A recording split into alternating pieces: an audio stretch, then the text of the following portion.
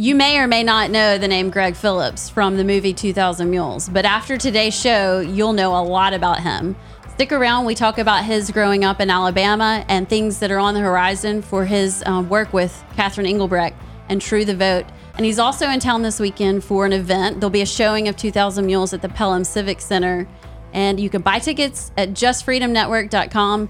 But we've got a great show for you. We go through a lot, so stick around. And I promise you it'll be things you've not read anywhere.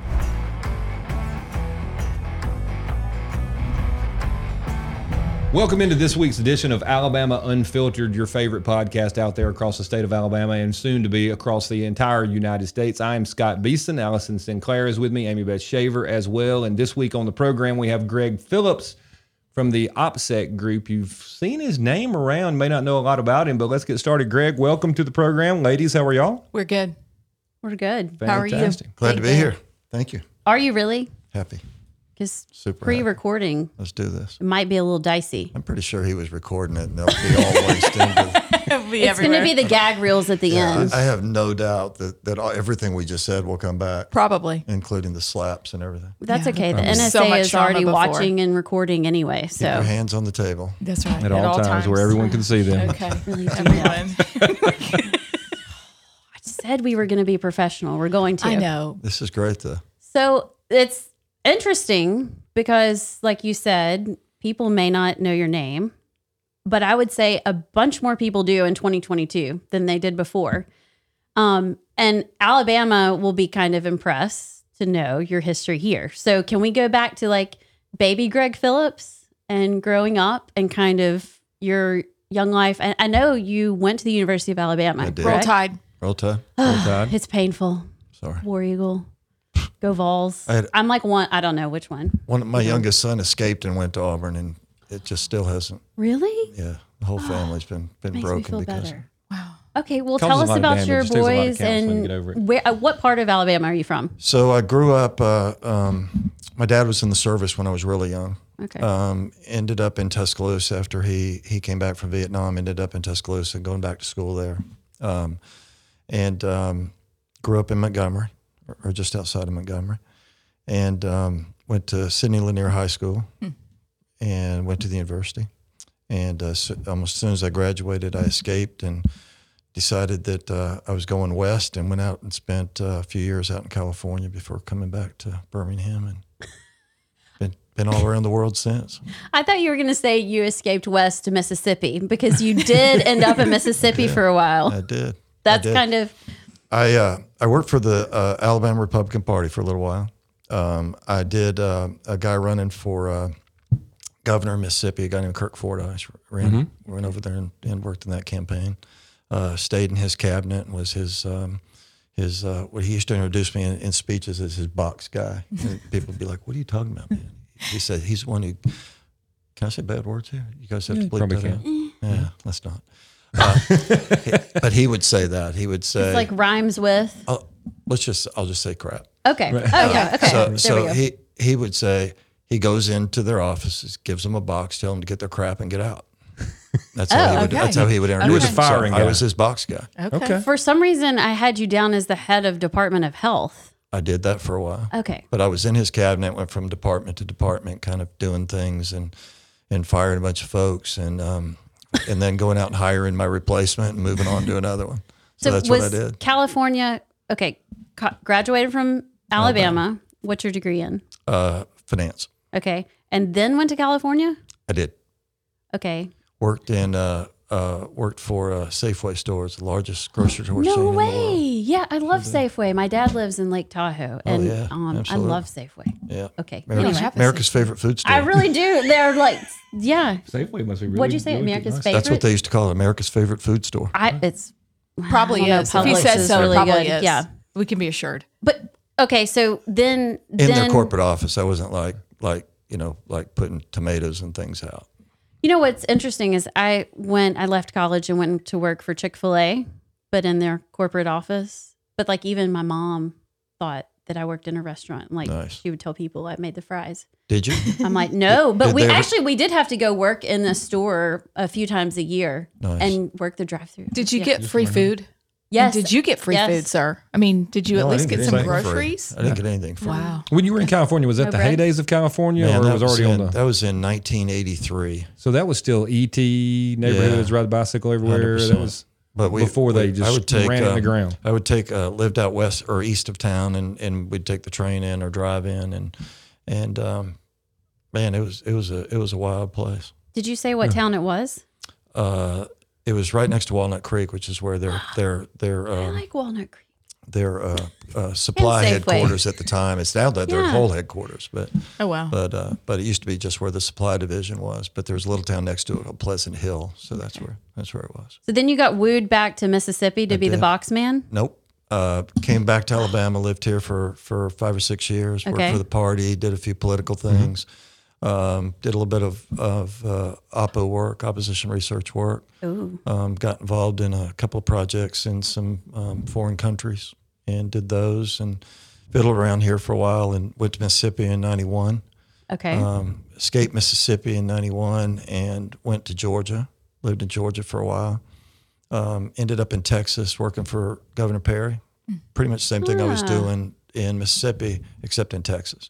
Did Texas he call was- you the box man too? No, he didn't. He might. I mean, I don't know what he I actually don't know what he calls you. I'm not sure what he calls me these days, but the task was a little different. Texas is massive, right? I mean, when I was running the biggest department in Mississippi and I had 7,000 or 8,000 people, in Texas we had 65,000 people and an $80 billion budget. And so my job was to take 13 separate agencies, put them into one, and be sure that the size of the overall staff was reduced by about 20,000 people. So 25,000 people later, you get a lot of scars on your back. You some that I fired a still have. lot of people. Yeah, that's why people love me so much. Did it Why ever like you get had to to move your from heart? state to state to state to state, too. Or did it just become like, No, I think my friends would tell you that there is no heart. Didn't bother him at all. Don't worry too much about that. There is no. so how did you go from healthcare box man to election voter data? Well, I still own a healthcare tech company. Catherine Engelbrecht, the head of True the Vote, and I own a healthcare technology company along with my oldest son, and we still do that. But the rest of it, all the political stuff and all of the work that we do in gathering intelligence and sort of fusing it into our work, really has been around in one way or another in my life since the 80s, since I started doing it. I've never really gotten out of it. Occasionally I'll go off and do a project here or a project there. When Catherine and I met back in 2013, a couple of years later, I helped on a project she was working on with True the Vote. And then a couple of years later, she joined the healthcare team.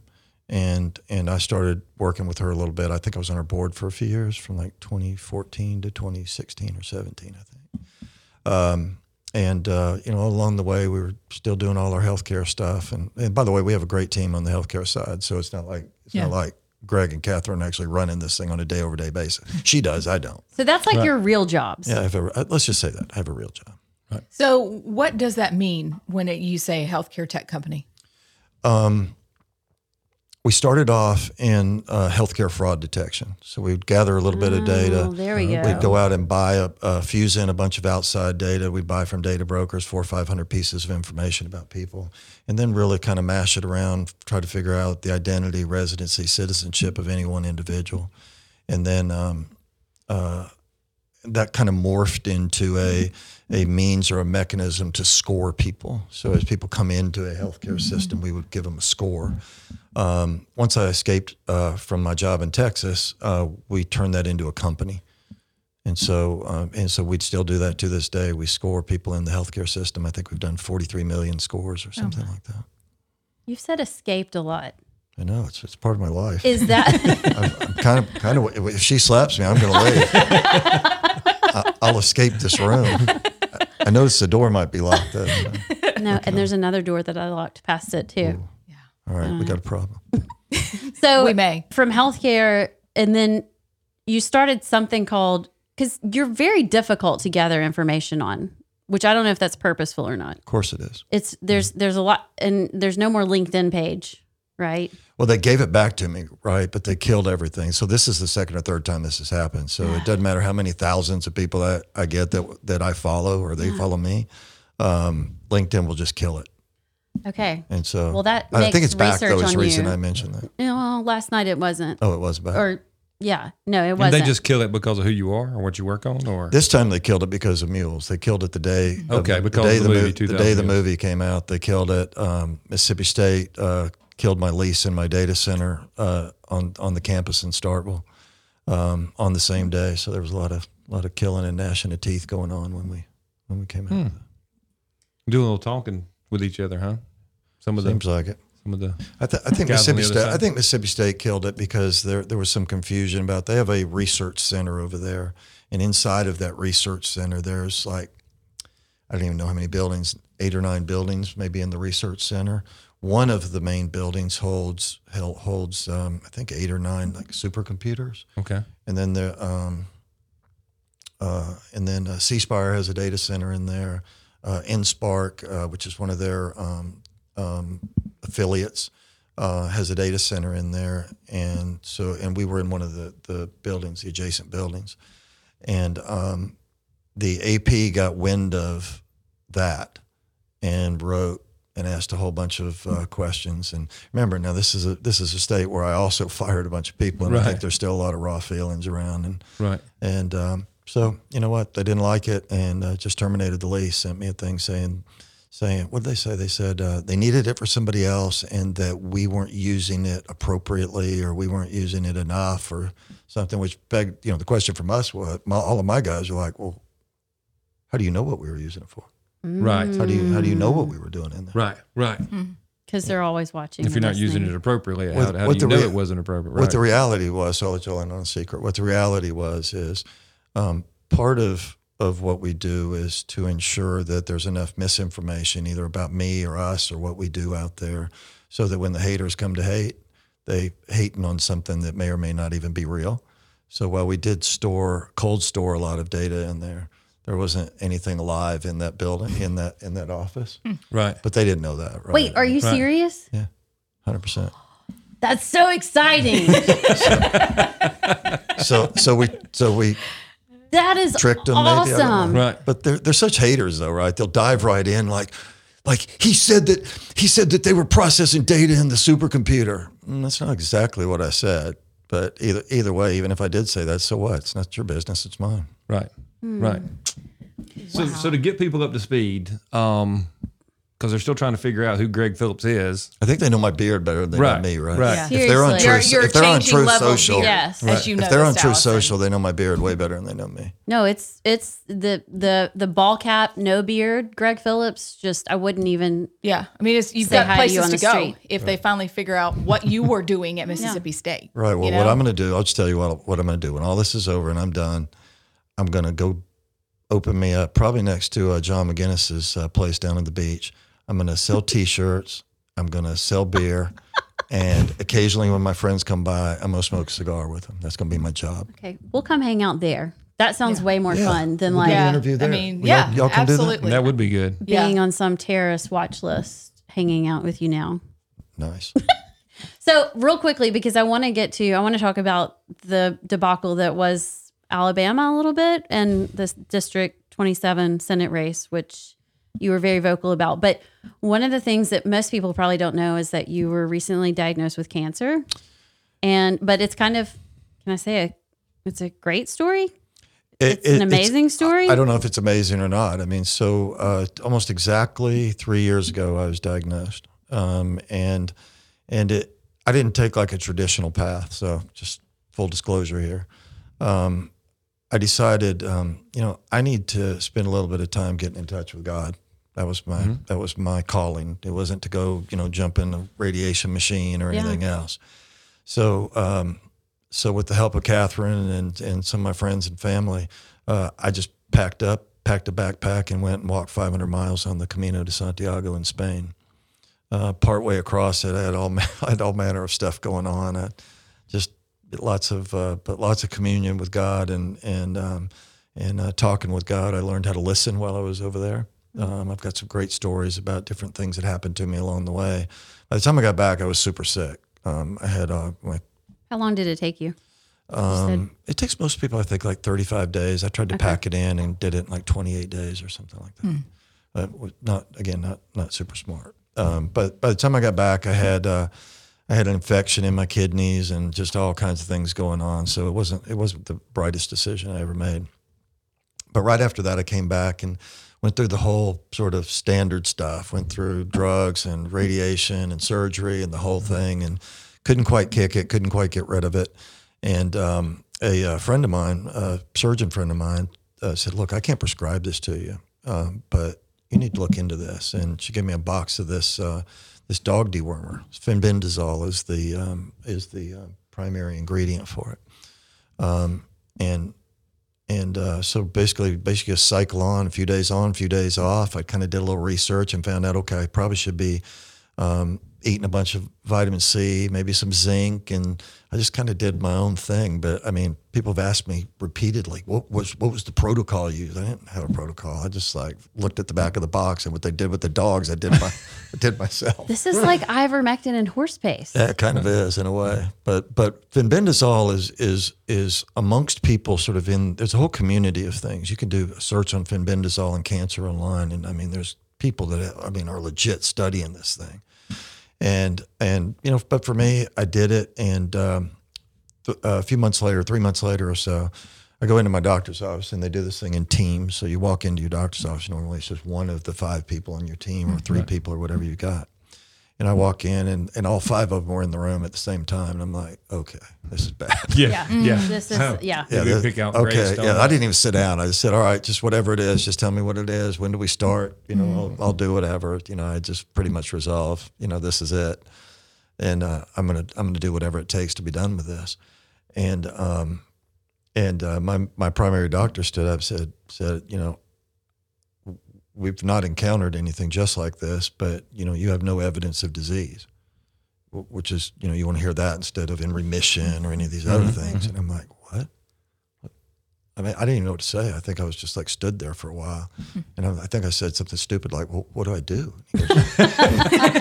And he's like, "Well, what do you mean? What do you do?" And I'm like, "Whatever." So the biggest things for me, the biggest takeaways is that I always tell folks is, just be open, right? Be open, pray a lot. I prayed every single day. I'm on the Bible app, and I've prayed every day since the day I was diagnosed, and it keeps up with my days and all that kind of stuff. So I've done that. The thing I learned most while I was in Spain was to listen. I'm not a super good listener. And when you choose not to listen to God when He's telling you what to do, I mean, that can cause problems. So praying, listening for the answer or whatever it is that you might get back is super important. And then just just keeping at it. I think, my people probably tell you differently, but I don't think I took off a day of work. I mean, I tried to work through it all. I don't think I was very successful sometimes, but even while I was in Spain, I'd walk for 15, 20 miles a day, and then I'd get on and do my conference calls because they'd be getting to the work about the time I was done. And so I just tried to keep sort of a normal life. But in the midst of all of that, so that was in 2019 and into 2020. And in August of 2020 is when the doc said that, we launched the hotline that ended up being the genesis for the movie. And what we learned out of that hotline about a week or so later. Wow. And here I am. So I'm super happy to be here. And I mentioned this story online here fairly recently, and it ignited just an incredible outpouring of people just, first of all, praying for me and thanking me, which is, still a little hard for me to swallow. But the number of people that were reaching out about this treatment protocol or whatever, for me, it was just like read the box. I mean, right. You might want to talk to somebody a lot more read up on this than I am. But there's an amazing number of people that are stepping up that know a lot about this, saying, do this, do that, follow this, and follow that. Wow. And all sorts of people that are, kind of in their, have friends, family, and relatives, and a few of themselves that are, in the final stages, stage 4, and just looking for something to do. Yeah. Back years ago, I was involved in some of these right to try bills, in Mississippi in particular. But, the government just doesn't want you to really do this, right? Trump passed a federal bill called Right to Try. I think Mississippi probably has the best one. It's a humbling experience in a way, for me to have. Believe me, I mean, I don't ever think I was close to dying, but it was humbling in a way to know that my path took me to a place where I had to learn to listen, and I came back sick, and I kind of forced my way through all of that. But had I not done that, because I don't listen to people, or very often I do now. I listen to you. Slap him. Not yet.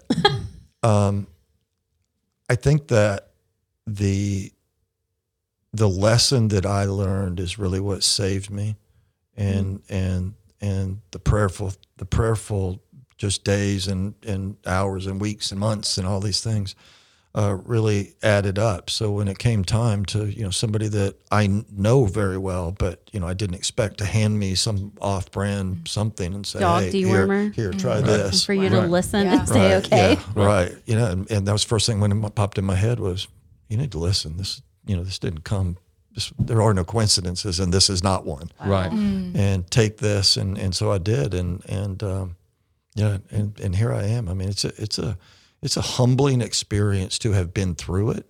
Not that I was ever really like, death's bad or anything. People a lot worse, much, much, much worse off than I ever was. But to know that there's treatments out there, possibilities for people to get well, but the government's, hiding them, and Big Pharma's hiding them, and we've all experienced all of the stuff that went on with the pandemic and all the vaccines and all of that. And it just makes you wonder, I mean, just what really is out there that we don't know anything about? And what is this all about? So anyway, what's been developed is just sitting on a shelf somewhere because this treatment is much more profitable than this one. And I have a friend of mine who's a doctor who swears to me he was involved in a small company and they had this great product and it was bought and never came to market. Wow. Shelved. We got involved in this thing back in 2010. I went to Haiti after the earthquake. One of the other things that I've done in my career is do like first response disaster stuff. So things go wrong and people like me would show up on the scene. Through a quirk of circumstance, we ended up with the only operating X-ray machine in Haiti. Wow. And it was kind of one of those small, about 900 pounds, rolls on wheels, and has a big arm that sticks up. But because there were so many kids hurt, little ones hurt, you can't just say, "Hey, Scott, don't move. I'm about to take this X-ray," right? To a little one, I mean, what's a baby going to do? They're going to be moving all around. So the deal was you had to kind of hold the kid in such a way that the arm of the machine was kind of here, and so holding the baby or holding the kid, we took 33,000 X-rays without, had it been 300 or whatever, but we didn't have any lead vests, we didn't have anything like that. But Oh my God. anyway, so I got radiation poisoning out of it, and it ended up killing my jawbone, and my sight in my right eye kind of faded because of it killed the collagen in my eye. And so all manner of stuff happened. But speaking of God's word in my life, as if this wasn't enough to teach me to pay attention and listen. I was at actually Catherine and I had just met, I think, and we were at a lunch or something in Austin, Texas, and I'm like, what's happening here? And it's like my jaw. I mean, I couldn't move my jaw. My teeth were like loose, and it was just like, what's happening? And so we go up to I lived there at the time, and so I left the lunch and went to my dentist. I said, "Can you take some X-rays? Something's going on." She's sure. So she's like, dude, I've never seen anything like this before. Oh, goodness. So what had happened was the radiation had killed my jawbone. Right. And it begun because there was an infection that was related to it that basically was causing the bone to sort of go away, to disintegrate. Like just, and your teeth were falling out? Yeah. And I'm like, what is happening to me? So this would have been in 2014, I think. And so she hooked me up with a guy in Austin, and he's like, look, I can't help you with this, but there's a doctor down at the University of Miami named Marks who has a lot of experience in this and this type of thing. We still didn't know exactly what it was. I mean, I knew I had been sick from the radiation, Right. but I didn't know about this. I just skipped a whole chapter.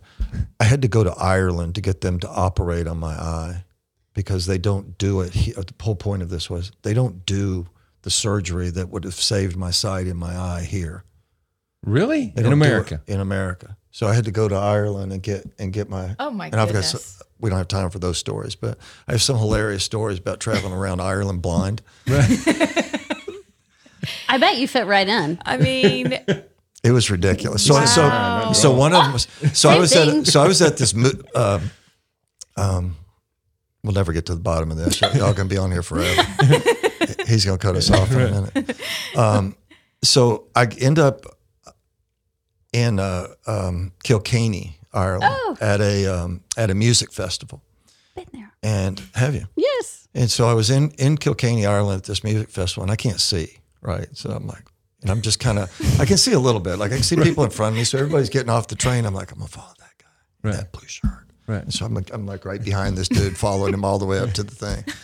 And I had no plan beyond just that. Are you by yourself? Oh yeah. The whole time. oh wow. You're blind by yourself. Blind by myself in Ireland.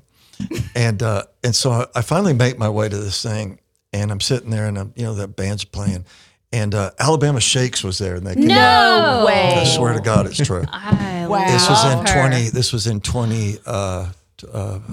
2012, I think, April or May of 2012. I can't remember Just exactly. in there.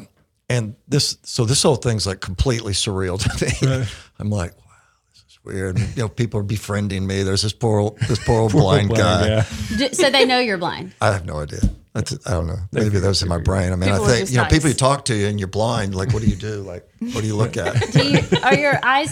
Yeah. Oh it's yeah, just I was doing that for sure. So they must have known something was Oh wrong. my Okay. But this one old couple befriended not me. funny. It's really not. This one old couple befriended me, and like 10 or 12 beers later, they're like, you know what you should do?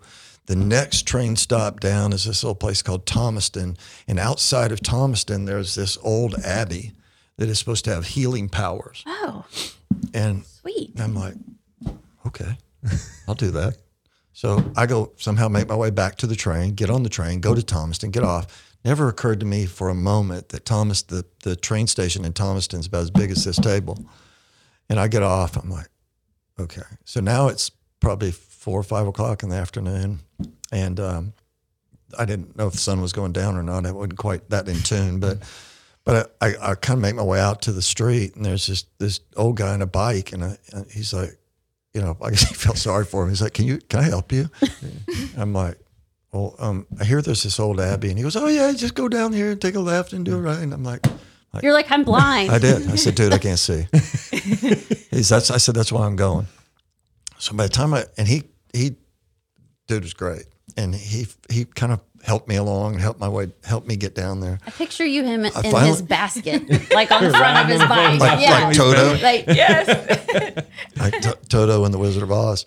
And so I finally get down to this old abbey, and it's like legit a ruin. This thing was like built in year 1100 or something, Yeah. and there's not much left there. And by the time I get there, it freaking starts to rain. But what's true also about Ireland is that every time I've been to Ireland, I spent 6 weeks there at that point, but I've spent more time beyond that.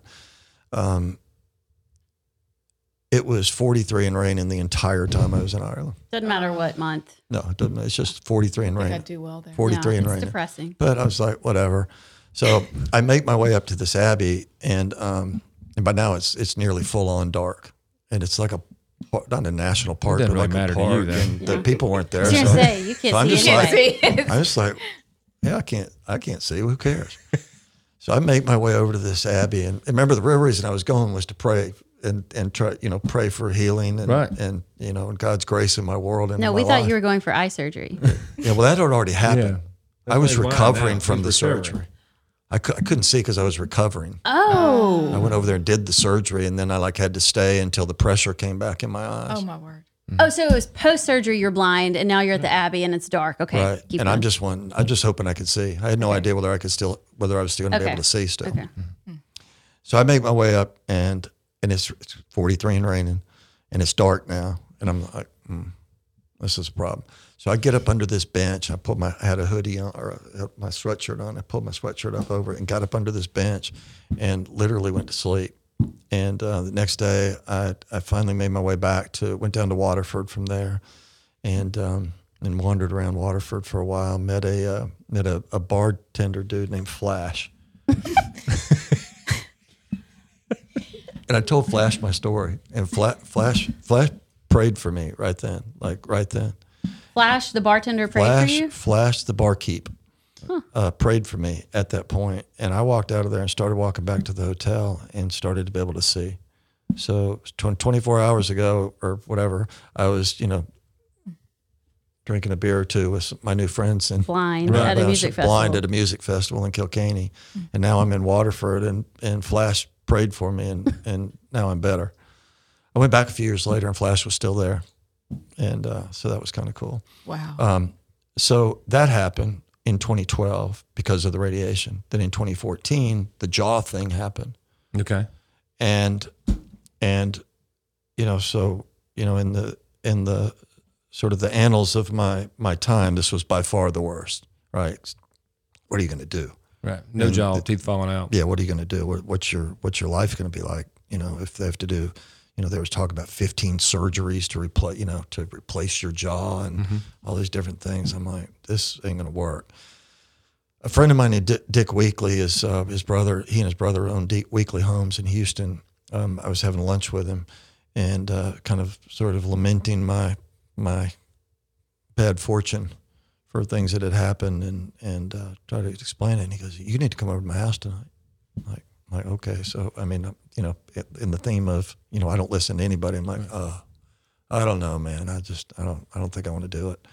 So he talks me into coming over there. There's a guy over at his house who had come in, who lived part-time in Houston, but owns a hospital in Munich, Germany, named Eckhart Alt. Dr. Alt was the inventor of a new type of machine that would take stem cells from your fat, and instead of spinning them around like they used to do, like centrifuge, they learned that would damage the cells. But they still needed to break the fat free from the fat matrix.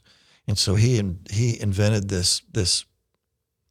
He invented a means to allow an enzyme, which is a fairly common compound enzyme, to eat away the fat. They would then give you the stem cells back. And he invented this. And I'm sitting here talking to this guy. So I get halfway through my story, and he goes, "You need to come to Munich." Like 3 days later, I was in Munich, and a few months later, they treated me and basically poked a bunch of holes in my jaw and regrew my jawbone. Oh, my word. Really? Really, Oh, my word. absolutely. So here's the question. Remember how we said we were going to play Would You Rather with Gregg Phillips? Oh gosh. So you said that would be awful. Would you rather be blind after you're blind, or would you rather lose your teeth? That's a good question. You've experienced both. I don't know. I can't imagine a life, how people that are blind, how blind people do, but they're amazing people, right? Right. I know a few people that are blind, and I know some incredibly amazing people, incredibly talented and bright, and they kind of make their way like it's okay. On the other hand, because of what ended up happening afterwards, I know a lot of people, special forces guys and SEALs and others, that we figured out how we brought that technology back, the idea back, and we started Catherine and I started something called Time for a Hero. And the idea was to another team of people, another set of doctors, took the same type of technology that Dr. Alt did and figured out a way to get it into your brain. So for these guys coming back with TBIs and all this kind of stuff, what they did was they figured out there's a sugar alcohol called mannitol.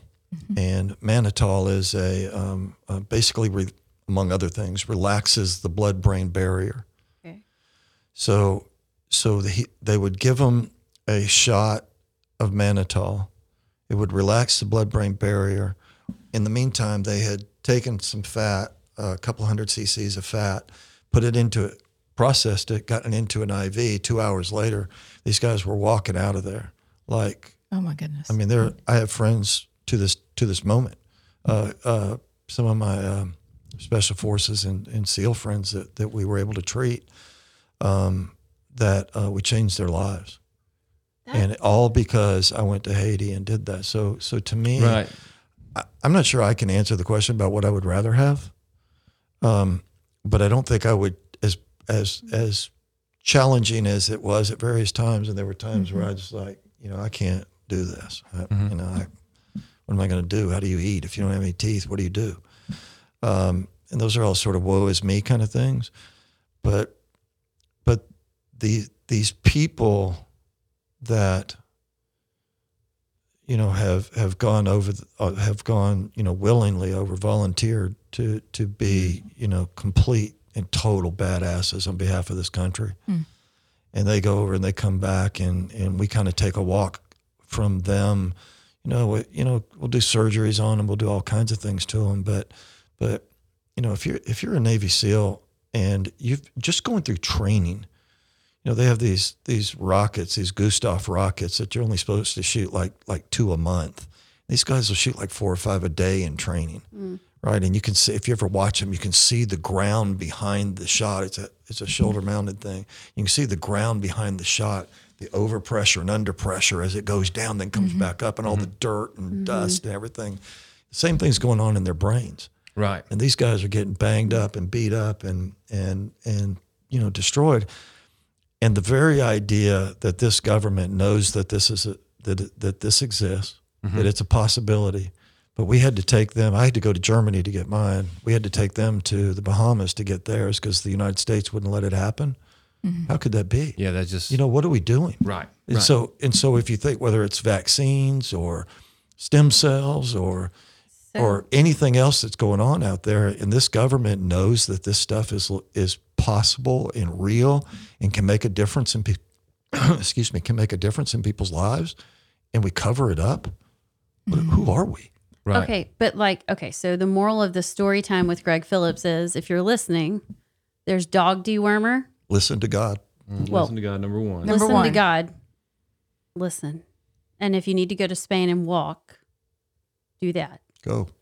And then there's dog dewormer, there's Flash, and there's this new technology. Now, is it here yet, or do you still have to go to the Bahamas? That's a great question. A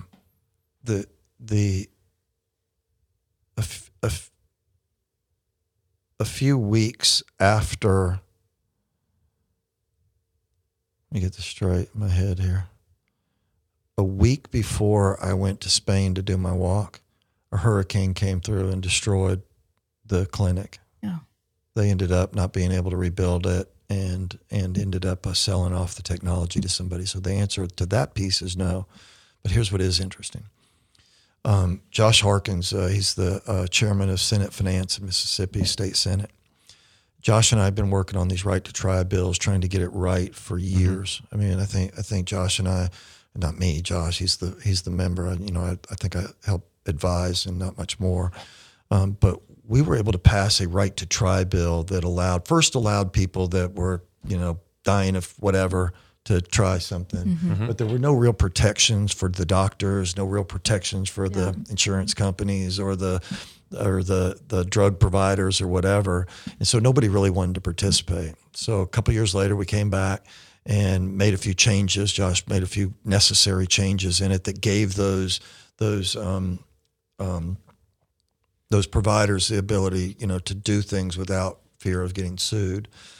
And then finally we came back and added traumatic injury to it. It wasn't just sickness to it. We came back and added traumatic injury to it.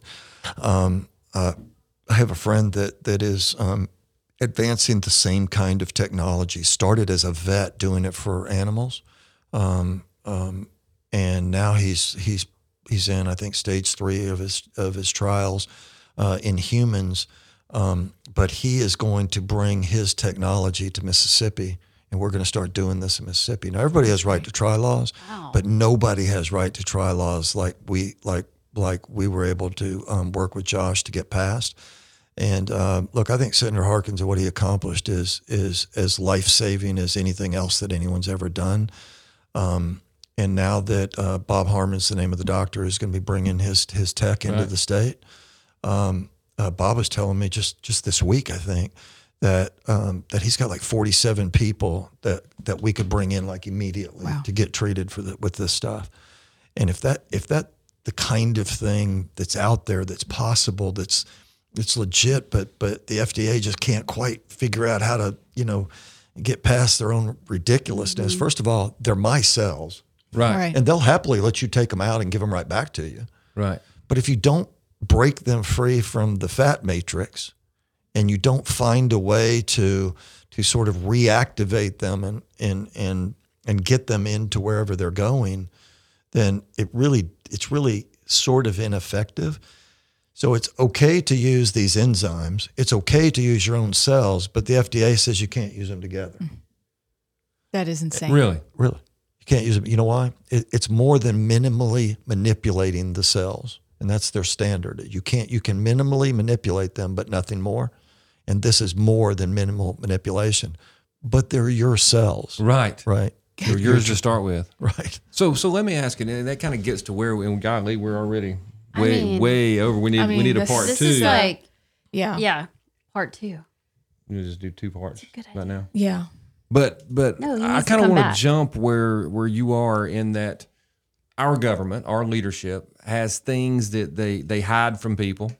Clearly, in my opinion, it's immoral, evil to not allow Americans to be able to have their eyesight saved, right, or to be able the chance to have a jawbone fixed, or have the damage that's caused from military services, et cetera, fixed. So it kind of gives you this idea that, hey, these aren't necessarily the greatest folks.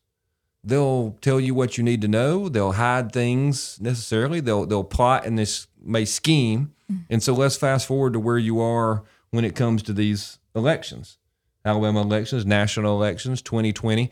Were your experiences in your regular life part of you being able to look at what is going on in our election system and go, you know what, people would do that? Because I think Americans have this catch in their spirit where they're like, no, this is America. That doesn't happen. People don't do these things. Right. We have the best elections here, right? Yes, we have the best. We have the best healthcare. We have the best this. The government's looking out for us. The G-men will show up and save us. They'll. Yeah. I mean, did your life experience kind of help you to go, you know what, government folks would do these things? Mm-hmm.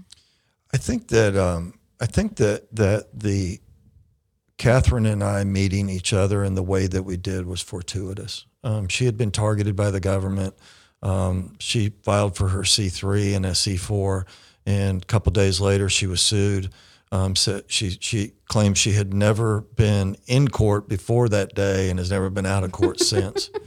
So she had 23 different instances where the FBI, the FDA, the ATF, OSHA, and everybody showed up at her house and her business, basically destroyed her life.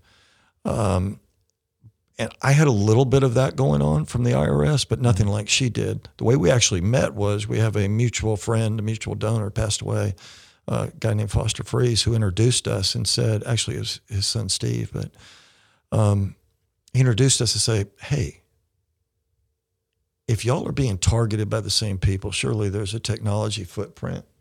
And because my background is in technology and sort of tracking these footprints and finding the bad guys and doing these things, that resonated with me. So I went down to Houston, met with Catherine, and this lady, y'all, is she's not just a leader, but she is a a charismatic leader that knows election process better than any person that I've ever known, met. I've done this for 40 years. She's done it for 12.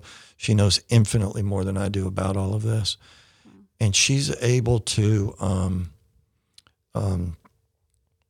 bring different teams of people together that can do things, and bringing us in with some of her other folks, and really leveraging her expertise and process is really what got us here. Now, ultimately, when it came down to it, it just took, it was sort of brute force. We had to, take 10,000 calls and sort through them all and figure out, okay, are there any common threads here? And if so, how do we exploit that?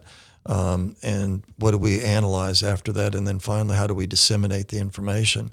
But each of the pieces of the path along the way wouldn't have happened had it not been for Catherine. So, whether I lived or died in cancer or anything else, she has the ability to pull people together in ways that are not only meaningful, but that are impactful.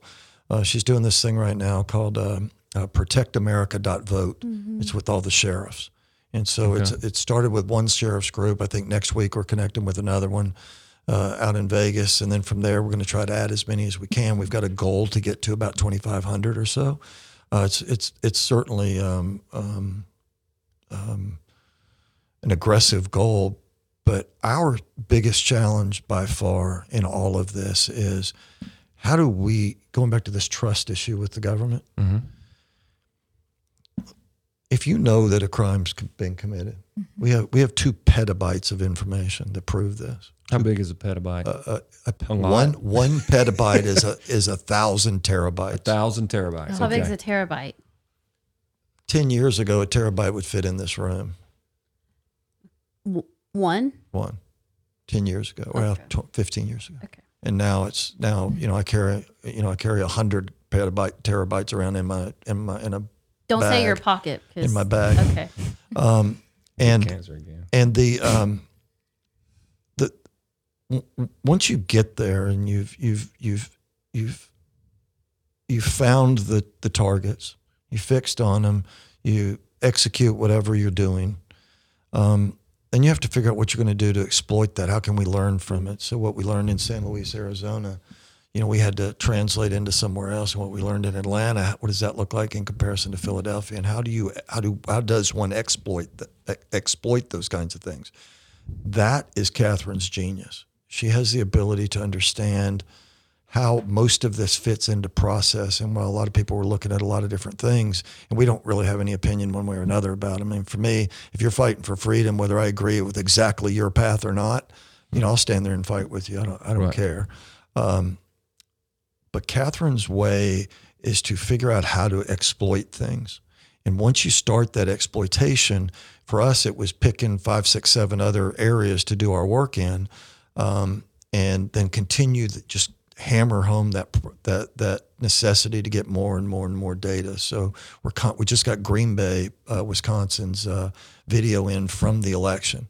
We just got it in like last week. Wow. Mm-hmm. And it's because Catherine stayed on it and just never quits. She never stops, and her team never stops. So they're able to gather things. But once you get it and you understand that it's a crime, what do you do? Yeah.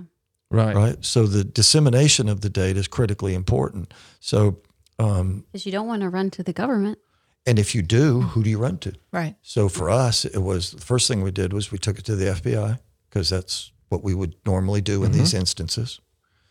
And how was that response? That makes my head. That's exactly what I wondered. There are some really great people in the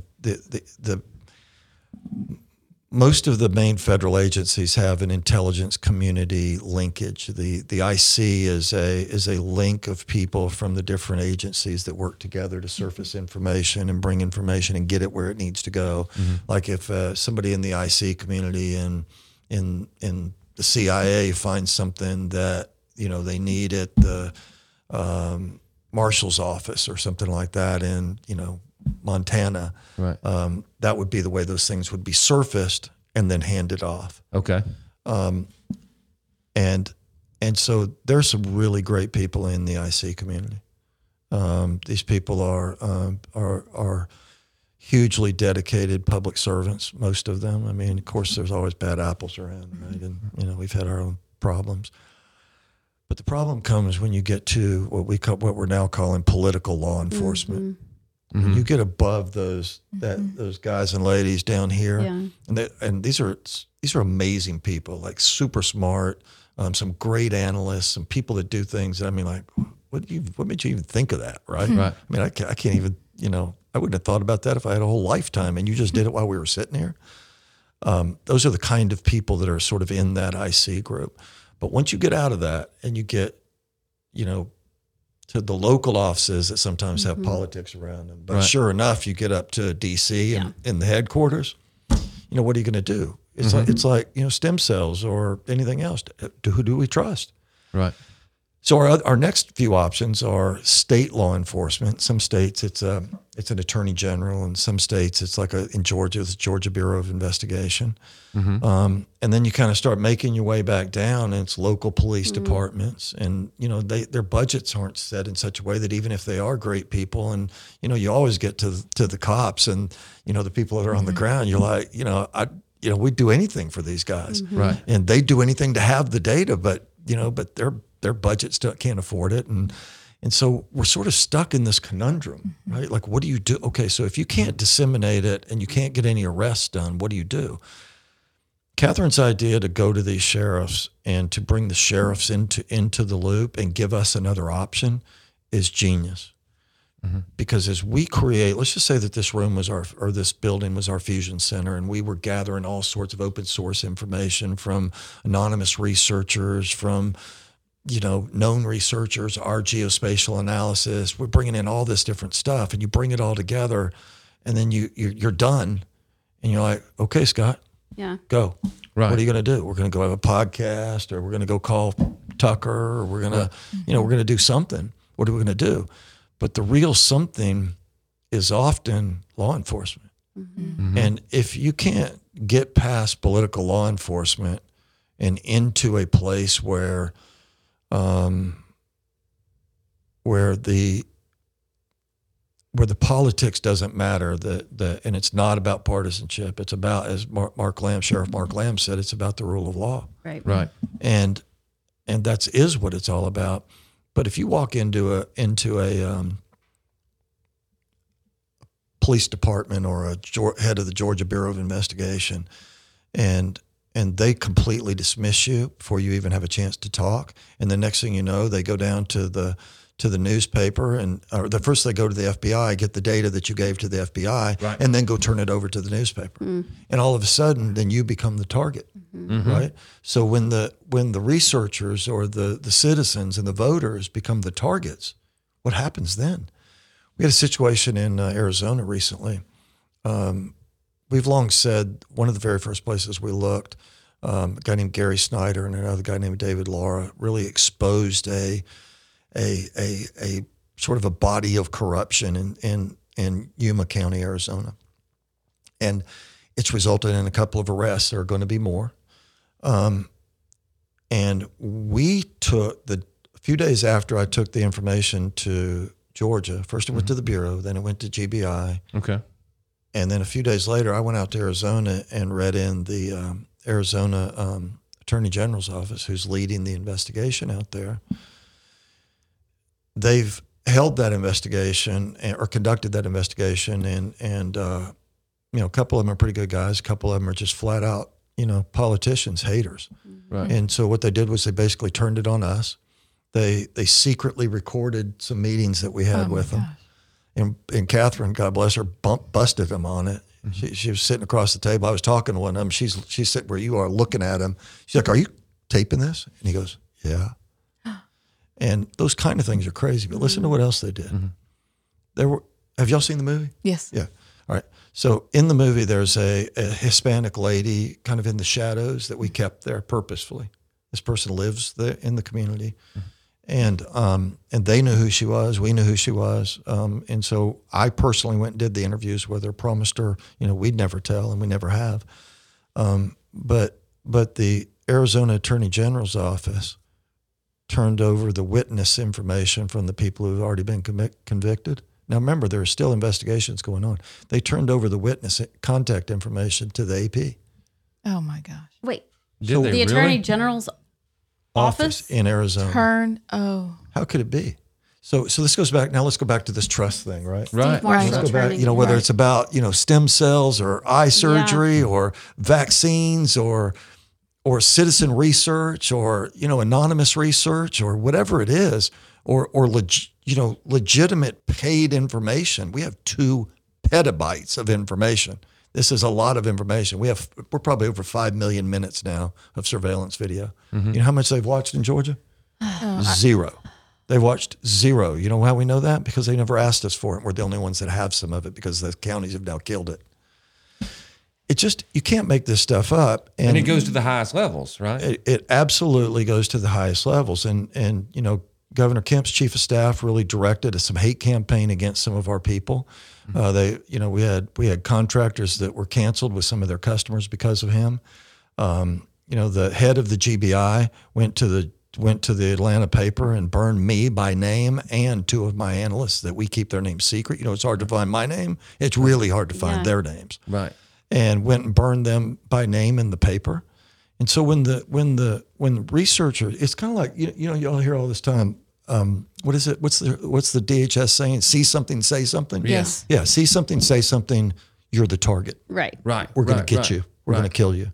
And we've got a story coming up here in the next few weeks that y'all remember. We talked about this here in a few weeks because we have a story that is so ridiculously shocking that people turned something that we didn't just surface this information. We were involved in a significant counterintelligence operation with the United States government and got twisted around, turned on us, and they made us the targets. Is this the multinational player? Yeah. Can I read your quote? I don't know. What did I say? This was when It's a you good were one. on Where was it quoted? Patel Patriot. Where was it quoted? Oh, yeah, you can quote John. Okay. Anyway, I'll look up his. You discovered with True the Vote a multinational player involving federal agencies that will be so explosive that it will make everyone forget about the mules, which is kind of hard to do, and it will call into question everything we think we know about these elections. You go on to say there is unmistakable proof. We've been a part of a large counterintelligence operation involving federal agencies and ourselves that has been going on for a long time in this country. Okay. So you were working with these agencies and somehow you became the target. Right. But you have the information. Right. That's kind of scary. It kind of makes me excited because it's hard. I'm just like a mom from Shelby County, Alabama. But just watching what's happening intuitively, even though we're not on the inside, things aren't right. Right. Like something weird is going on. And I'm not sure who's playing puppet master, but this is bizarre. I feel like I tell my kids all the time, they're from 14 to 20. And I'm like, I wish y'all could go back to the 80s and 90s. It was the best. I think the things were at play then, but we didn't know it. So ignorance is bliss. Or you were involved with all the Republican parties. Maybe it was. But, and so it's like, I don't know who's playing us, but we're being played. And maybe this will shed some light onto what's going on. And I'm so curious as to why you think these things happen, why the Attorney General turns its own citizens over to the media. What is the main motivation and what's happening? They're trying to silence us. But why? Because the deep state is all about, you can call them whatever you want, deep state. We used to call it the shadow government. They're all about money, power, and control. There was a Supreme Court case this week that was maybe the most consequential case, notwithstanding the abortion stuff or anything else. The West Virginia v. EPA case was decided this week. And on its surface, it looks like just, West Virginia and some of the big coal companies were fighting against the EPA because they didn't like what they did. But the underlying premise for the ruling was the most consequential thing maybe that's ever happened, at least in the last 100+ years. And the reason is the way that the deep state or the shadow government was built was because Congress ceded their power to the president to the executive branch. The executive branch didn't want to do anything because, they might whatever it is, they might be for, they may not care about coal, but yet their constituents are really caring about coal. So Right. they get these, Green New Deals and all this stuff passed. And rather than passing it through Congress or getting an executive order done on it, which I think are even in trouble as well, but what they do is they give it to the EPA or they give it to the IRS or they give it to the FDA or they give it to the CDC. And these people pass rules that have the force and effect of law. And what this ruling said was, fairly simply, is Congress cannot cede law-making authority to the executive branch. And to extend that even further, surely down into these unelected officials that run all this stuff. Right. So all of these things that have happened, and no matter where it is, so many kind of to tie it back to elections. One of the big challenges that almost every state had last year were these consent decrees. So Mark Elias and the left came in and sued all these states, and all these Republican secretaries of state just caved in and folded. The rest of them, it was all the Democrats. It was all set up, but they came in and they folded and they signed all these consent decrees. That consent decree had the force and effect of changing everything we do. That's how this mass bailing was done. That's how they got away with this. These weren't laws that were passed. Right. They figured out ways to get these drop boxes in, and so the ceding of the power of lawmaking authority was given to these bureaucrats. And they're unelected, most of them, not the secretaries of state in most cases, but they're seated. If we allow the uncontrolled to pass rules and regs that have that force and effect of law, that's how the deep state was built over the last 100 years. I mean, look back into Roosevelt's time. How do you think that the New Deal was passed? Mm-hmm. Right. Well, it's the media. It's Dr. Fauci. They use all these little outlets to institute their agenda without having to do it. I go back to Kay Ivey to bring it back to Alabama. Everybody thinks she's this great governor. I'm like, she really does. She makes all of her people under her do all the things because she doesn't want to take it on. And the American people just let this administration, other administrations do it. Like we fall into it. We think, okay, we'll just accept Twitter kicking us off. Yeah, and how many times did we read in the paper during the Trump administration? Well, did Trump know about that? What happened? How did that happen? Right. That's how it happened. Yeah. And we got so distracted by being called mean. Yeah. And for calling people out or for nice. Speaking the truth or saying that's actually incorrect. I mean, that's unbelievable that here you bring all this truth and we're still stuck on, but that wasn't very nice. Mm-hmm. That's pathetic. Yeah. It is pathetic. And we just let it go on and on and on. Look, I think that if Mules did nothing else, it's going to raise an entirely new generation of people that are, younger than us, that are willing to say not just something ain't right, but something ain't right. I'm going to do something about it. That's right. Right. I'm hoping there's a whole new generation of people that are coming forward and wanting to participate and calling us and volunteering. And we haven't seen things like this before. This is huge. Going back to Alabama, there's nothing anyone can do about it at this juncture. But the lack of transparency in this Secretary of State and in his office and in the work that they're doing is outrageous. It's outrageous. The shouting down, this whole targeting thing that I've talked about. My oldest son, who's one of our key people in our video shop, had something go wrong with his voting, with his registration or something, and all of a sudden, other people's voting cards started coming to his house in Hoover. Pretty weird, right? It's weird. What's really weird is, you know who called him about it? John Merrill. That's real weird. It's creepy. Okay, wait. What did he say? He said, "Oh man, it was just a mistake. You got any questions? Whatever he does. I mean, I don't know. Look, That's so funny. I'll tell it's you. completely random. It's kind of creepy more than it's funny, I think. But look, here's we have a lot of issues. The first one, we all just experienced this thing here in Alabama and in Georgia and elsewhere where all these crossover votes happen. Yeah. They're going to have to close these primaries. This is not, when I went to work for the party back in the early 80s, I think we had like 2 legislators that were Republicans. Right. There were no Republicans. Our Capital Club, the Sustaining Giving thing had like 53 people in it or something like that. Those were the days where ridiculous. Republicans were probably actually Republicans. Yeah, they really, man, Yeah. those are the Reagan days, right? And it's just not okay to allow the other side to manipulate an election. I mean, I know a lot of people are going to fuss and fight about that, and but I just think we're past those days, right?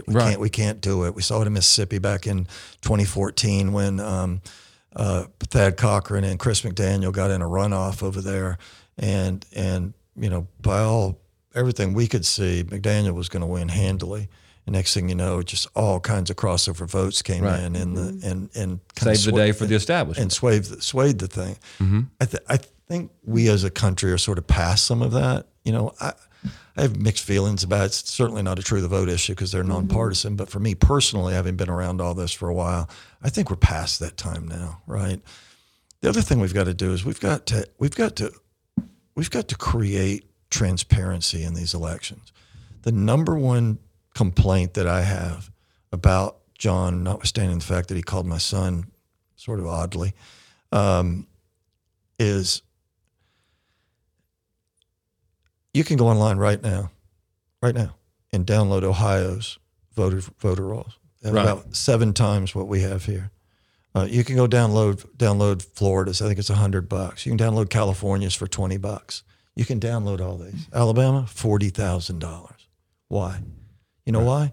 Because they don't want transparency. Well, I will say They John do Merrill not want transparency. was on our podcast. We had him on earlier. It might be interesting for you to go back and watch it. But he said, and I asked him about why we charge a penny per voter for the voter rolls. And, of course, he said the legislature can change it. It's not they can change it. But he basically said there should be some sort of buy-in to get that information. Why? I don't know if he said, why. So with the Senate 27 thing, wouldn't we all have been better off if everybody just could have gone and looked in their own database and said, hey, that lady's not registered? Wouldn't it have been? Why are we so afraid? Why is it okay for Florida to open it up to everybody, but it's not okay for Alabama? What are we hiding? Well, don't we publish it in newspapers? Isn't that one of our laws? Yeah, but who's going to? The small? You're the senator. But what I'm saying is, if the small newspaper can get paid to show the voter roll, then we should be able to just look at the voter roll, right? Because it was printable. There's two points here. This is vintage Merrill. The first thing is, yes, the legislature can make that decision. They can, but they didn't. He made that decision. The Secretary of State made that decision. He can change it today. He could, with a stroke of a pen, say, we're not going to charge this anymore. And if he wants buy-in, then set it at 1,000. Why set it at 40,000? Right. That's outrageous.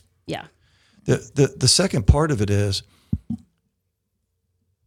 if we believe in freedom and we're willing to fight for it, who is John Merrill to say that I need to buy in to that? I need to buy into freedom. Let me tell you, I've paid my dues to it. I'll continue to do it, but he's got no right to say that. What if it was a bunch of, I don't know, a bunch of college kids that just wanted to clean up the voter roll like Charlie did, all right, with Turning Point. They just want to do something. Yeah. They just want to clean them up. These kids don't have any money. It doesn't mean that the value of their research is any more or less significant. And I would say again, this isn't about politics, right? This is about money, power, and control. John's traveling all over the United States, making all these speeches, going to all these places, going to these colleges and making speeches, trying to make himself seem like he's this election wizard. And I simply don't understand why he would be willing, not just willing, but really aggressively cover up the bloat in these voter rolls. Yeah. I don't know anybody who thinks it's less than 100,000 names that shouldn't be on there. Yeah. I don't know anyone who thinks it's less than 100,000. It's a lot. We're not even going to have time to ask about all these statewide races that were like 63-37 and Scott, you cut me off every time. Just hold on. Hold on. You're the one that always tells me we got to go. No, we don't have to go. I'm just getting started. I have a funny story to tell. It's a John Merrill story. Oh, do tell that, please. And it's why I say it's funny that all those cards came to your son's house, because we had to vote absentee. And have I told you all this story? No, you haven't. This is hysterical. Okay, so we were out of town. Actually, we weren't out of town. I had guilt. I have to confess. So I thought we were going to be out of town on the 21st. I thought we flew back in like. Do I have to do confession? No confession. No, for you. but this is just so I can sleep at night. So the 21st. Yeah, well, I don't, so we're safe there. Okay. So you thought you were going to be out of the county. I thought we were going to be out of the county, that's and we flew in and got in at like midnight on the 21st. Well, turns out, and so we applied for absentee ballots because I wouldn't be able to sleep if I didn't vote too, you know. And so, okay. Well, then I realized we get back Monday night. So I'm like, oh gosh, now what do I do? Because like, do I show up and vote? Do I vote on the absentee? I don't want to go to jail. What do I do? I got the answer to that. So I just am going to vote absentee. Honest mistake. I go to open our ballots the night before we're leaving. So probate office is closed. And I open our ballots and I open my envelope and I have 2 ballots in my envelope. What? Do you still have them? No. But I don't know. So do you know what I did? You didn't call me. I called John Merrill. Did you really? And of course, John Merrill answers the phone from anybody. But I'm like, this is hysterical because I honestly needed to know what to do. Like, do I throw it away? Do I burn it? Do I fill out both? Do I vote twice? No. So I called him and I'm like, I just Do I go get my mule out of the pasture? Yeah. Seriously. Hire one of my kids to go put it in a box. No. So he answers before it even rings. It's bizarre. If you call John Merrill, he will answer your phone call. I'll give him that. And so I said, I don't really know what to do. This has happened. And he said, well, fill out your ballot and then put it in the secret envelope and then put the other ballot in the outside envelope, whatever.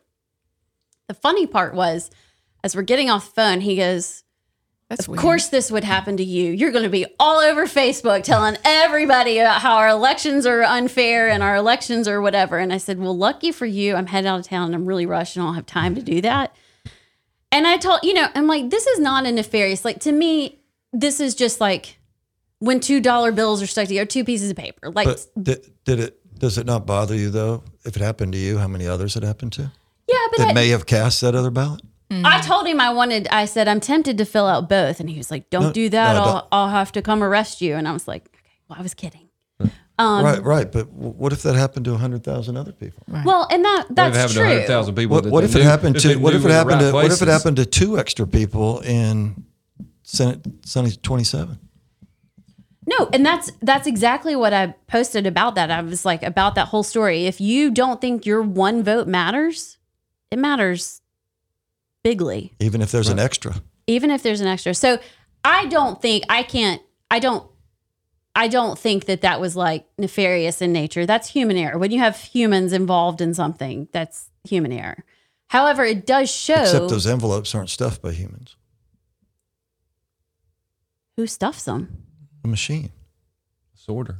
Wait, nobody puts, like my absentee ballot wasn't folded by a person? No way. I know the mailings we used to do for campaigns, the machine just folds them up, and sometimes you had to have people stuff them, but sometimes you could have them paid to stuff them too. So I would imagine all that's okay. automated. I'm gonna have to check into that. Thousands of them. Do you not think it's funny that your son got all those registration cards and I got 2 ballots? It's I mean, it's come on. God's sense of humor, kind of. Well, I would would venture to say that we could clean up a lot of these questions. You know, a lot of this is about trust, and Americans and Alabamians don't trust their elections right now, whether it's about those crazy numbers that came through and crossover votes or whatever it is. The reality is America doesn't trust right now. Right. And when people like Merrill and people, and it's not just Merrill, but it's secretaries of state all over the country that are covering this crap up, and their unwillingness to be transparent is causing Americans' anger. It's the cause. It's not. He's not assuaging it by saying, "Oh, I need people to buy in." Well, we've asked on this program. Let me tell you, Right. I have friends that bought in to this freedom thing with their lives. Right. So the buy-in, I think, has already happened. It's a paradigm shift. Well, we've asked on this program, well, how hard is it to just say, "Fine, prove me wrong," Right. and just have an audit done, and have somebody come in just randomly pick. I mean, I heard one of the Secretary of State candidates talk about how the legislature's decided. I think it's already been decided which counties will actually audit next time. I'm like, whoa. We already know which ones we're going to audit, which means those will be right. That's sickening. And surely that was wrong. I hope. No, that's true. That's true. That's true. That's we already true. picked the ones. Yeah. Well, and don't you think the other part of it is, and we've said this a lot on our show, is the problem becomes, and this is why people don't trust, you're not allowed to ask questions and you're dismissed for asking them. We're the enemy. So we just for are asking. the enemy. So John covers it up with all smooth and shine and stars and rainbows and glitter. And meanwhile, we probably have 100,000 extra people on the rolls, just guessing. So we're not unlike any other state. But for the people who are watching this and are intrigued and interested, just remember to be careful of the people that you're not allowed to question. That's the problem. Yeah. I agree with that 100%.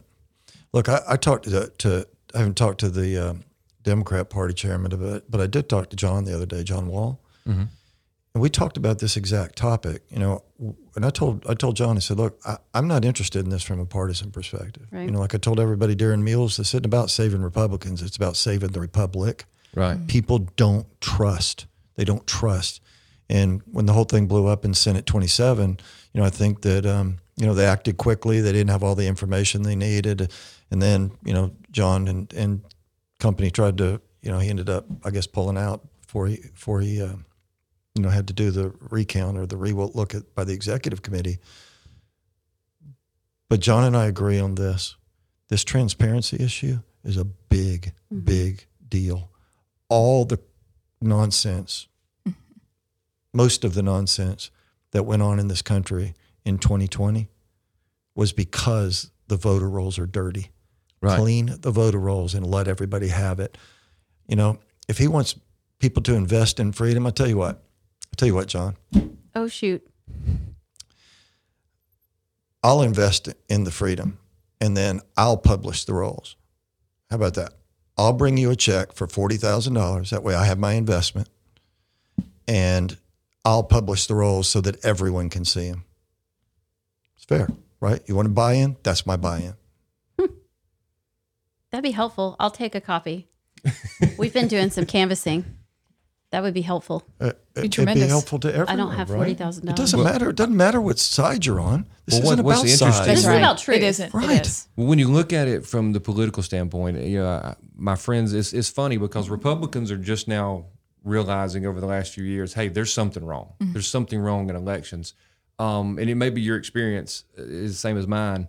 Democrats have known something is wrong for a long time. Oh, yeah. Because they have been getting the shaft in their primaries with a lot of this stuff all down in little rural places in rural South Alabama and in the big cities. I mean, they have known that manipulation has been going on for a long time. We're just now catching up because we're seeing it. That's why I said I haven't talked to the chairman yet, but I'm confident that I just don't know who would be opposed to this. Right. Who is opposed to shining the bright light of freedom on those rolls? Yeah. Look, if it's a bunch of Republicans, okay. We did a challenge in Georgia in the runoff in 2020. So in December of 2020, on December 15th, we with Georgia citizens challenged 364,000 voters that were on the rolls that shouldn't have been. 2 days later, Elias Wait, 364,000? yes. of which 45,000 voted, by the way, in that runoff. Okay. 70,000 voted in the general in 2020 that were not supposed to vote. And that was the general that was decided by 12,000 votes? Yes. Okay. And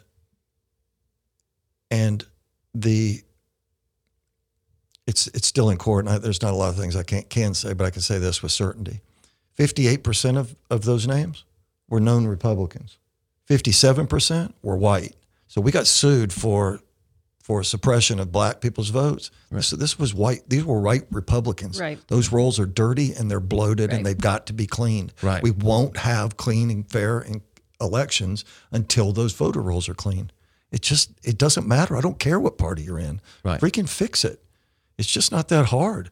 Yeah. And it is hard to figure out who is opposed to that, except for the people who are profiting from that. Money, power, and control is driving Always. one or all the decisions. Right.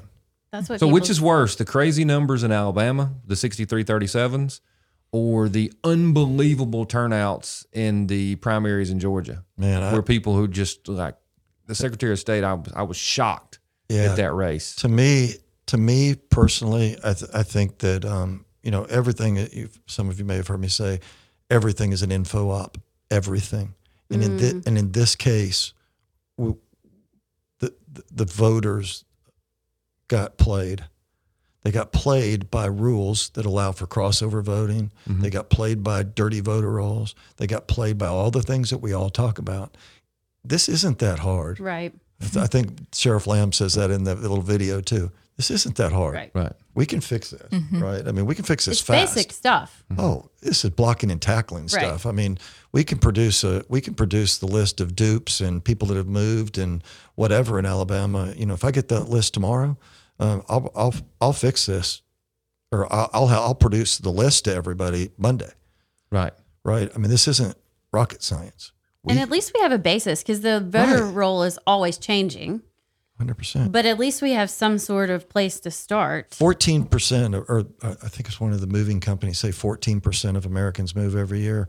I think the census says it's more like 11 or 12. But let's just say that it's 10. Okay. And you haven't cleaned the rolls in 3 years. Right. You've got a problem. Yeah. Right. Stop. And they're like, well, that's mostly Republicans moving. Right.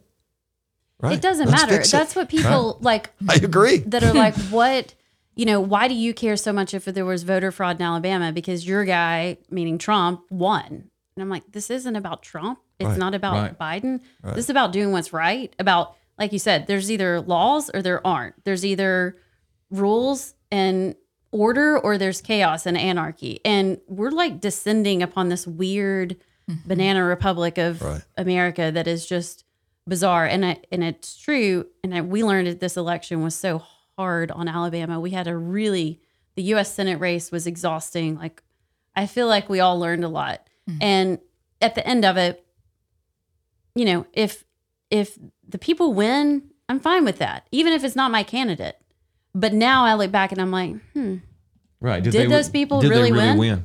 And that's a terrible feeling. So, and then what some people maybe, and you may not know because maybe just not historical, but you have been involved in Republican Party politics. I was first elected in '98 to the Alabama House and served 16 years down there. And there was every election cycle, I was heavily involved in trying to take over and get Republicans elected, et cetera. But every election cycle, there was always, and many of them were in our own primaries, where I was like, I talked to my consultant buddies. How did that happen? That was and it was invariably the establishment's person. Right. And I was just like, I know it doesn't take rocket science. I've been to the places where there's the box and there's two workers and they're best buddies and, 4 people could have come in, but 500 people voted. I mean, possibly. Sure. And it's not hard to do, even in the old ways. But, how long do you think this kind of stuff has been going on our side at a pretty big scale? You only have to move a few votes in every box to change the history of a state. As long as I've been around. Right. Steve French and I worked together at the party back in lose track of my years, the 80s. Right. And one of the projects Steve and I worked on was,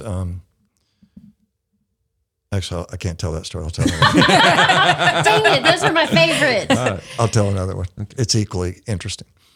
But in Bullock County, there were 147% of the voting age population, not just registered, but voting. Right. Voting. Sure. Right. Well, wasn't there a Birmingham box? Yeah, exactly. What, 15 years ago that like 110% of the people turned out to vote? Think about that. Miracle. 147. That's impossible. 147%. How could Right. it be? So anyway, we worked on that project back then. So, as far as I know, it goes back forever in the United States. Look, we've been cheating in this country on elections since at least the early 1800s. And the first election that Andrew Jackson ran and lost, he lost because they out-cheated him. The year that he won. He was cheating too. Yeah. They were cheating. And then he cheated better the next time, and that's how he got elected. Right. But by the time Tammany Hall came around, they made him stop using boxes. Like they used to have like literal wooden boxes, and they made him stop. In the Smithsonian, there's these big glass balls, and with a hole in the top. And what those glass balls was to bring some transparency to the ballot box because people were stuffing things Literal. in there. before it started. Yeah. And now we can do it digitally Right. if we need to. Right. Sure. Why not? So what's the new glass ball? Maybe that's what we ought to be trying to figure out, huh? Ooh. I'm for going back with It's a the good line. Swiss Good. way where they would make you all be in the fort or whatever, and you said who you were voting for, and you walked out, and they like put a pile of rocks here. I mean, you Really? it wasn't a secret ballot, and you got one, and you were out of here. I want to go back to when you had to go in the Wizard of Oz, close the And do the close clickers. That was like claw. all The kind clickers of, was very fun. and That was very Those fraudulent. were fun. I like that. Yeah, that's how I first voted down in Yeah. Montgomery. but aren't That those was- like also- easily? I voted to for fraud those? Fob James. He was a Democrat then. I voted for Fob James in 1978. The first person I ever voted for using the clicker. using one of those machines. When were Yeah. you born? 60. Oh, You wouldn't have guessed. no. Go ahead. Let's hear it. You Okay, here look we go.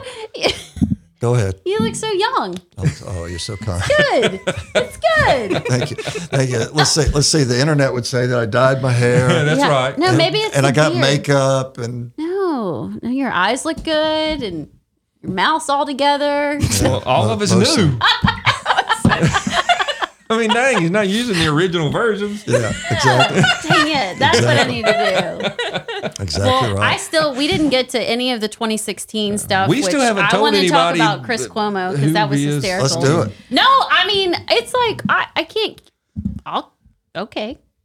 Look, Oh, wow. You want to? Oh, I'm scared to say how long we've been No, on but because you I get all didn't bent know. out of shape Okay, again. okay. Wow. No. you got at least 2 shows worth now. Wait. Yeah, and we really do. we haven't talked about the Detroit, the thing you just Do put like a out about the supplemental. ballot boxes and all the We devices. can have Oh, an yeah, that's We Insiders. haven't even talked about how, I don't even know how 2000 Mules came about. We haven't even told people that's We can kind of do- who he is yet. We can do that. I'll really introduce quick. it, so- 2000 And- Mules happened. We had done all of our work. We got to that point of dissemination, and our decision was, what are we going to do? Okay. Right. So a year ago this month, Catherine and Debbie D'Souza, Dinesha's husband or wife, was they were old friends, Okay. and we went and met them at their house in Texas, and sat down and said, "Hey, we have a ridiculous story to tell you." And a month or so later, we were meeting with the Salem people, and a few weeks after that, they were passing around scripts and contracts, and next thing I know, my beard's famous, and it was like it all happened like that. Okay, because I wondered if you all approached them or if they approached you or how that came together. I saw it in the theater, I think the second night. And it was one of those, it reminded me of, I remember when I went and saw Gladiator in the theater. And this is kind of embarrassing looking back, but I literally kicked the door going out, 'Cause you were so fired karate up. chop. Yeah, because I was so fired up when I was leaving Gladiator, that. and kick the door. And I felt like that's what everybody was doing leaving 2000 Mules, although everybody was a little older, so nobody kicked the door. But But they wanted to. it was Right. great. And Dennis Prager was my favorite one because I feel like for a lot of people that were on the fence, Right. that was kind of that moment that was like, okay, you can't really deny. I'll tell you an interesting Right. story about that. The movie didn't originally end that way. Okay. What happened was we went down and previewed the thing with Trump, the movie with Trump in April or something like that. Just a couple of weeks before it actually went to Did theaters. Trump not like the ending? He hated it. Said, if you don't change it, I'm out. Stop it. He did. So what was the original terrible ending? There was another, they had those 2 interviews at the end. Yeah. There was a 3rd interview, and he wasn't having any part of it. He said it needs to end on Prager saying, I'll fight this to my dying breath. Which was very powerful. Yeah. So Yeah. me and Trump. Trump was right. He was. That Again. was so good. That was really good. So, So, all right, can I jump in one more quick time? Since you've made this last so long. okay. How frustrating is it to know what you know and have the information you have? I mean, I get frustrated just knowing what I read. I mean, I look at some of the places I do my radio show. I talk about things that you have said, Right. and I feel like I'm just ready to strangle somebody and say, "Here's the truth." Metaphorically. And you've got I feel like really strangling somebody. Let's talk. That's why I'm out of the legislature. I don't need to. We should Those talk. assault charges.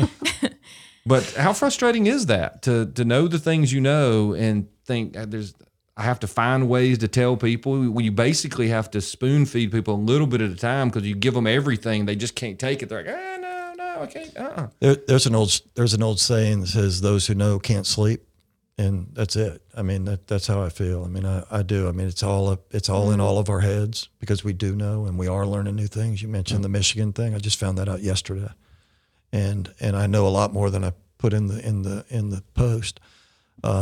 And it literally is one of those things. Once you know, you can't sleep. We just got the Green Bay video in, and it's like this ongoing. When's this thing ever? This train ever going to stop? I need to get off and take a break, go sell T-shirts and Yeah, beer. you do. Drink So beer. these Yes. videos are more Yeah. these videos that show the late night dumps and all that kind of stuff that the mainstream media, including some of those in Fox, just keep acting like, oh, there's nothing to see, nothing Yes. happened. What are y'all talking about? That's just made up. We don't. And now we're seeing the videos 2 years later. I've got video on my phone that I occasionally look at, and just if I need to get infuriated again. I mean, it does make you want to go kick doors. I mean, it's like, how could this be? How could these people know this, especially law enforcement, Right. especially Yeah. law enforcement? How could they know this and do nothing? And so when this next big story comes out, think about that. So if you knew that, and you've known that, I've known this for 18 months. Right. If you've known what you guys are going to learn y'all will probably learn it in a couple of weeks. If you know this, what do you do? What do you do with it? Right. Can I answer How do you why? sleep? How do you? Yeah. how do you- If you're in a position of power to be able to do something to make it right, and you do nothing, Right. How do you live with yourself? How do they? But they're all blackmailed, or they're all compromised, or they're all being paid. Like, I have to believe. They don't want to be in the January 6th gulag where I don't know why they don't have a We're Well, all the whole going to January 6th thing re-education is a thing all in itself, right? I mean, somebody sent me an article today that showed them tracking the cell signals of the people from outside inside. Google came out 3 days after the thing, said they had it. Mm-hmm. There is no one in the geospatial analytics industry who believes that it's false, that the movie is false. Right. There's no one I know in that business Who actually knows anything about it. They'll make up things, they'll say anything they want, but the reality is it's true. The data is immutable. Our methods are not just proven, but are used. Our methods and our team are used by the federal government. That's how sure I am. Mm-hmm. I'm telling you, my team is used by the federal government. So the data is immutable. Our methods and our processes are approved by the United States government. And the video is sort of the silver bullet. And if you can somehow get past all of that and think it's okay, Right. it's all right. Well, people will say, well, you don't know because you can't go back and match those ballots. You don't know that they were cast for Democrats. You don't know that they were cast for Joe Biden. But it goes back to what you're talking about. It doesn't matter who they were cast for. Right. It doesn't matter if they were for Trump or Biden. Right. Nobody cares. That's right. It was an illegitimate, illegal vote that taints this entire system. Exactly. So that whole argument is off the table. You can't deny that it was influenced and changed by these mules. But Period. the thing to fight back on that, they're going to write all manner of stuff about me, and things. I mean, the whole the whole system to target and take down the tellers, the truth tellers in this case,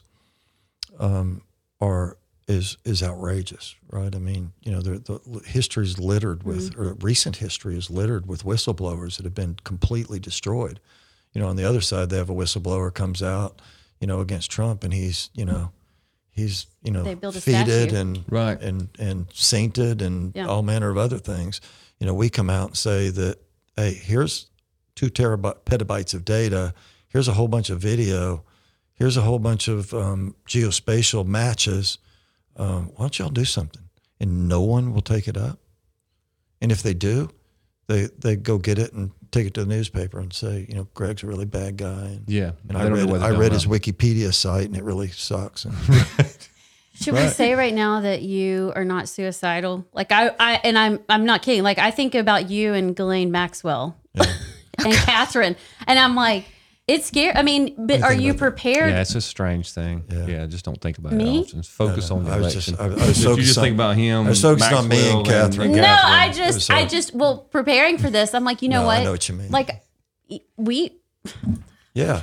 I deeply care because like what people we're get disappeared doing, all the time, right? I mean, like that dude, another Clinton person got killed recently, No, right? I thought about Hillary too. He hung himself and then shot himself in the chest with a shotgun.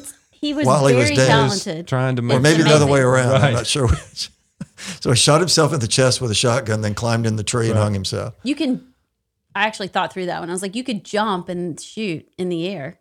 Yeah, but if it's a shotgun, it was a 27 inch shotgun. And like, that makes sense.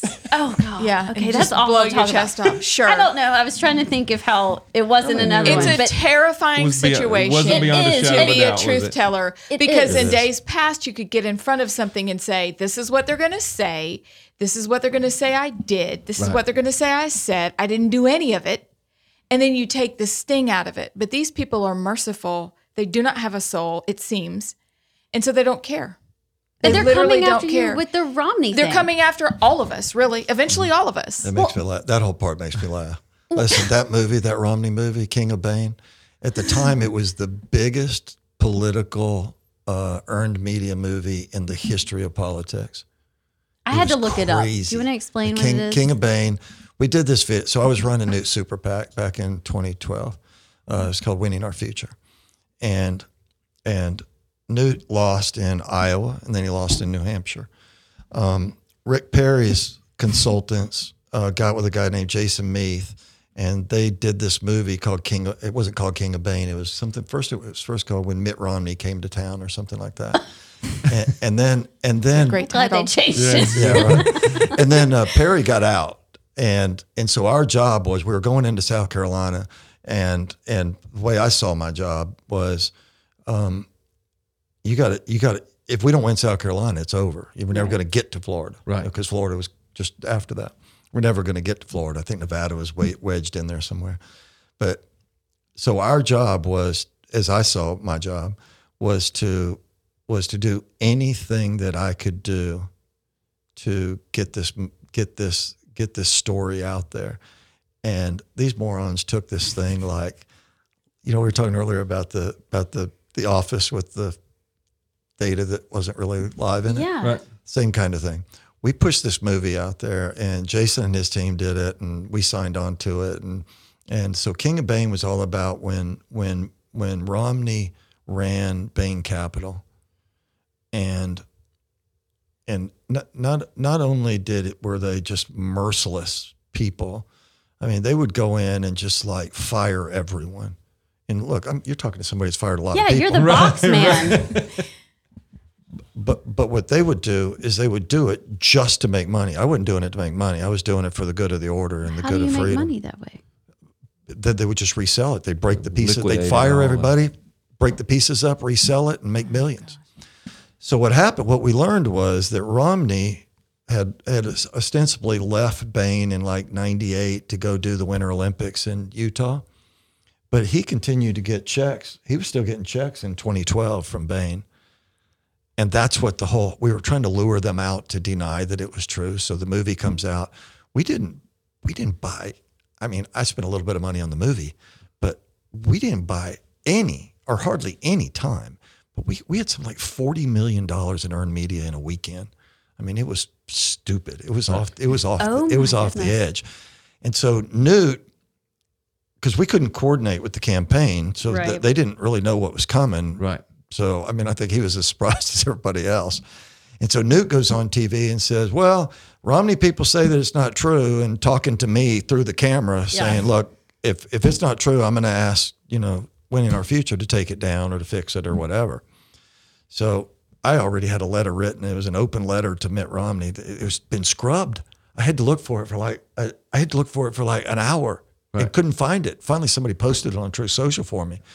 And right when they posted it was on like an archive of Politico. Within 5 minutes, that was cleaned off. Oh my! Somebody had taken a screenshot of it, so they posted it, and it basically said, "Okay, so you say that I'm not telling the truth. Mm-hmm. So I've got a list of questions. Question number 1: when did you really leave Bain? Question number 2: when did you stop receiving money from Bain?" I just went on all these things, right? And at the end of it, I just said something like, "Best of luck." Right. Gregg. I mean, the media went crazy. I started having these dudes like following me around. It wasn't even media. It was, I'm not even sure. I think it was some of Romney's stuff. That's why I worry about you. Oh my gosh. And so people, I got off in an airplane. I can't say that either. Anyway, it was so ridiculous, but we ended up winning the Polly Awards. We won 2 gold awards. The next one I did, you can still find this one online. It's called Mitt's Blood Money. It's another one that they did. They bought a blood testing company, Bain did, and got in all kinds of trouble with Medicare. They had to pay Medicare back like $100 million or something ridiculous.